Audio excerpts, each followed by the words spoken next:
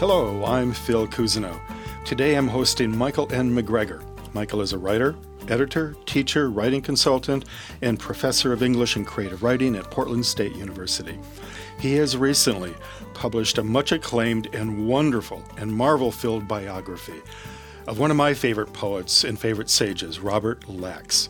This book has been called Grace-Filled, and it's been described as offering an outstanding contribution to the strange and gripping story of this great artist and mystic.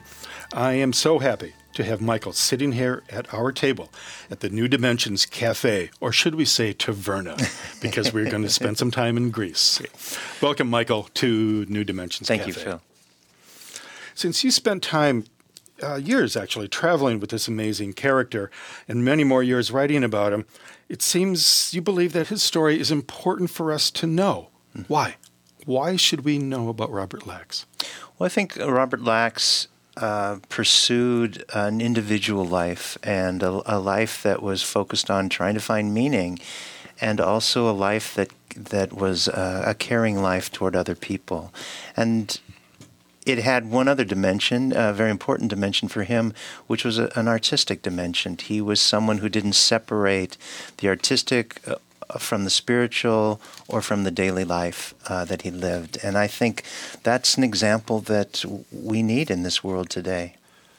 How so? The way that you just put it suggests that you think, as many do, that our spiritual life is separate from our everyday life. Can we look at Lax's life as a paragon, a model to follow, in which the spiritual life and the ordinary life of walking and getting groceries, feeding the cat with fish as he did in the Greek islands every day, is this possibly a way we can lead our own life? I think it definitely is. I think Lax's idea in many ways is simple. It's profound, but it's simple at its core, which is that you bring your whole being and your whole understanding to every moment that you live. And he believed that didn't matter what you were doing, feeding fish to cats or going and buying your cereal at the store, that all of them are moments of the same life, a life we share not only with other people, but with all beings on the planet and with the planet itself and the universe beyond it. A friend of mine, Father John Deere, who's nominated for the Nobel Peace Prize, a great activist and a Catholic priest, loved Lax and had an epistolary relationship with him, as they used to say. Yes. There were a lot of letters together. Yes. And he describes Lax in a way that I like because I'm off the streets of Detroit. Robert Lax was the real thing, a rare contemplative and solitary who spent his life in poverty, peace, and silence, writing and meditating. The real thing. How do you feel about that? Well, as long as we forget the Coca-Cola side of that. That was the farthest thing from my mind. I think he was. I think authenticity was one of his key attributes. And he worked with this man, Emile Antonucci, who was the first one to publish a book by him, and was really important to his development. They had met at Jubilee magazine back in the 50s. And Antonucci, when I interviewed him, said that he really felt that Lax was someone who was doing what he was doing for himself and in pursuit of his own sense of meaning, and that basically he then sent that out into the world, and we have a chance to connect to it. But he wasn't doing it for some ulterior motive or so that someone would publish him or whatever. He really was authentic in what he was pursuing. That reminds me of something that the great Colombian writer Gabriel Marquez said. In the end, we write for ourselves and our closest friends. Yes. How does that feel in terms of Lax? I think Lax, that describes him perfectly. He had a professor at Columbia University, Mark Van Doren, who was a Pulitzer Prize-winning poet himself.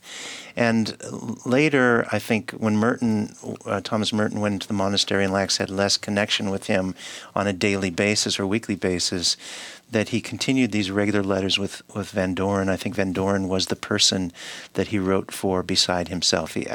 And it's kind of in the way a child makes art. A child makes art, and they're completely absorbed by it and delight in it. And then they take it to a parent and say, look what I made. And I think Lax delighted in someone else's reading his work in that way. There's a line, I believe, in your book that startled me, where Mark Van Doren, the fellow you just mentioned, uses an odd phrase, but it really catches the breath. The woe is that Lax could not describe his own bliss. Yes, yes. So, I think that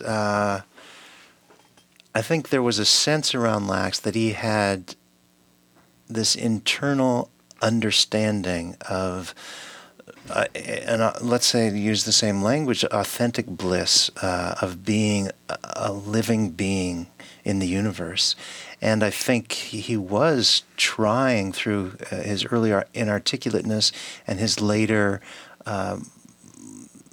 what should I say, the way his later poetry came out, to really get at a way of stating that, not just to state it, because, we have a lot of, in creative circles, we talk about self-expression. But for Lax, he wanted to state it so other people could have some access to it also.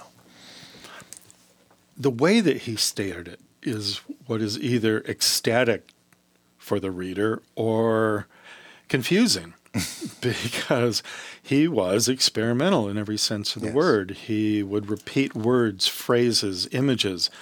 Often the words were like a long string bean down the center of a page. What was he trying to accomplish with that?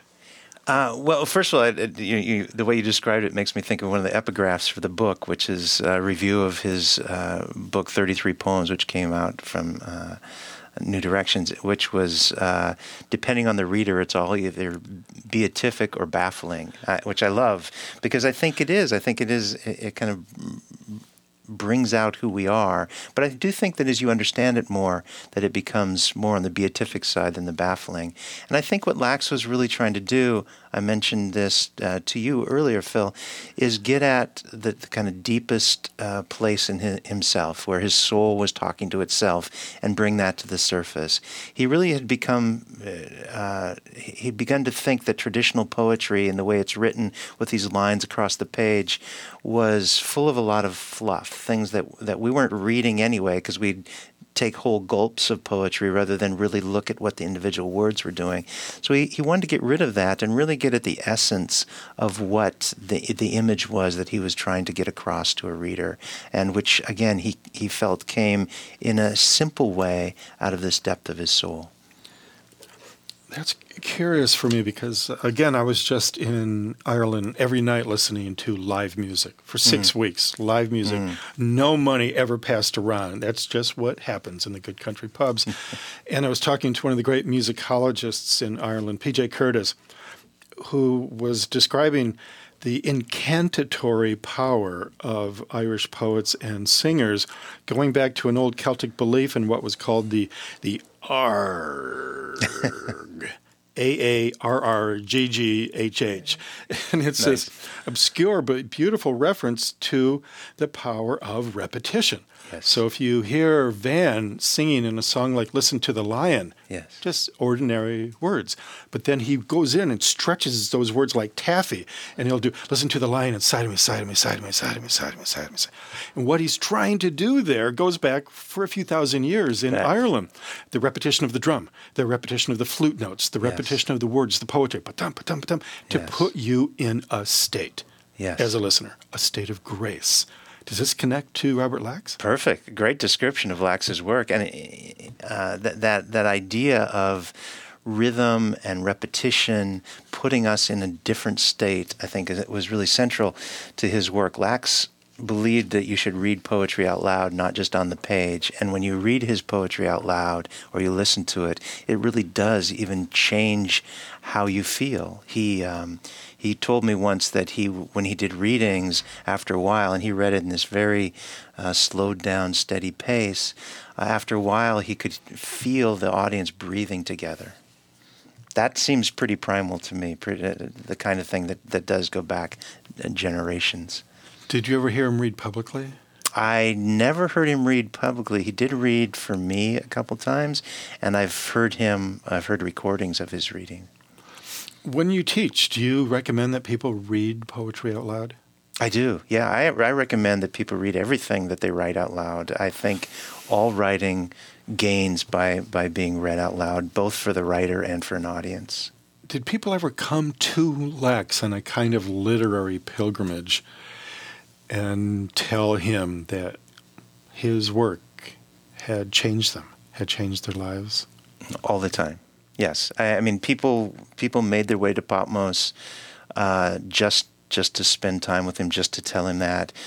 He would show me a lot of the letters that he got, and that was often what was in the letters. And I'll tell you, just having this book out in the world now for a couple months, those people now are writing to me about how exposure to him or his work changed their lives, which is one of the really gratifying things about having written this book.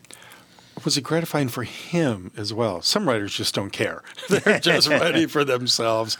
And others are lonely. They feel bereft if they don't hear from readers occasionally. Where was he? I don't think he was on either of those extremes. I think Lax loved to hear from people because he felt, part of what we're doing here in this world is getting these pieces of what we have learned or experienced or out to other people. So the idea in his mind was that we're all helped by that from each other. So he loved to hear them.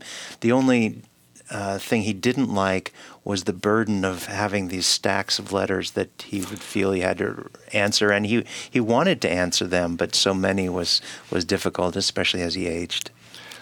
Oh, that's what my grandfather used to call a champagne worry. Yes. If that's your greatest worry in life, that you're getting in fan mail, life can't be too bad. Yeah. And Lax would have seconded that idea. Yeah.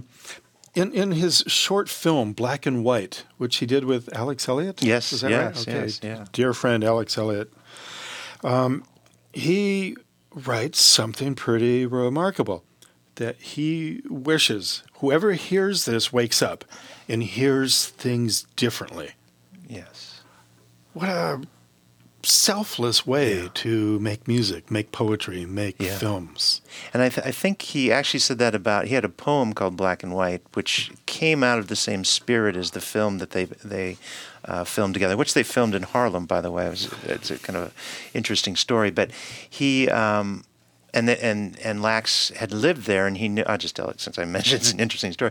And he had known this guy who was a pimp, I guess, there, who had a lot of control in the street where they wanted to film. And when Lax said that they wanted to do this, he said, "Okay, you don't have to worry about anything. I'm going to take care of you." So, but let's see. Your question was about how. Words, images, helping people wake up, helping them listen and hear differently. Yes. One of the things Lax felt that in simple words that we all knew, like black and white or sun and moon, was that he was helping to return those words to a more original meaning, stripping them of all the kind of false meanings that had been put on them over time, and getting to this kind of trueness so that people could discover their own attachment to them in new ways. Beautiful. One last point of interest for me, one last question, has to do with how Robert Lax identified with the circus and acrobats, because Philippe Petit, the famous high wire act live performance artist who now infamously crossed between the Twin Towers, 1971 or so. Yeah. His story was made into a documentary film, Man on Wire, that I believe won an Oscar. And now that story is a feature film. Right. So it seems there's something in the zeitgeist that sees the tightrope walker, the acrobat, as a kind of metaphor for maybe how we can balance our lives today. Am I reading too much into this, or is there something I there? think that's maybe true. I think also we admire their daring, their willingness to step out. In this case, literally step out over nothing and take a chance, and also their skill, their ability to do it. And I think that's part of what Lax saw in the circus acrobats that he so admired. They took these chances, they stepped out, and they had the grace and the ability to perform in that moment. What a wonderful grace note to end our discussion here at the New Dimensions Taverna/Cafe. the belief that there is something to be said for taking a risk. Yes. Taking Definitely. a step off the building, walking across the thin wire, to lead an experimental life, to lead a life for others, to lead a life of love, rhythm, and poetry. Thank you, MichaeMcGregor. Thank you, Phil, for sharing the life of Robert Lax with us. I am Phil Cousineau. Thank you all for joining us at the table here at New Dimensions Cafe. If you'd like to connect with Michael N. McGregor or learn more about his work and the work of Robert Lax, you can go to michaelnmcgregor.com. Or you can get there through the New Dimensions website, newdimensions.org. I am Phil Cousineau, and you have been listening to New Dimensions Cafe. You've been listening to the New Dimensions Cafe. This series of shorter interviews features many of the remarkable guests also featured on our internationally syndicated one-hour New Dimensions radio series. To access more than 1,000 hours of programs, to subscribe to our newsletters, or to become a member, please visit us at newdimensions.org.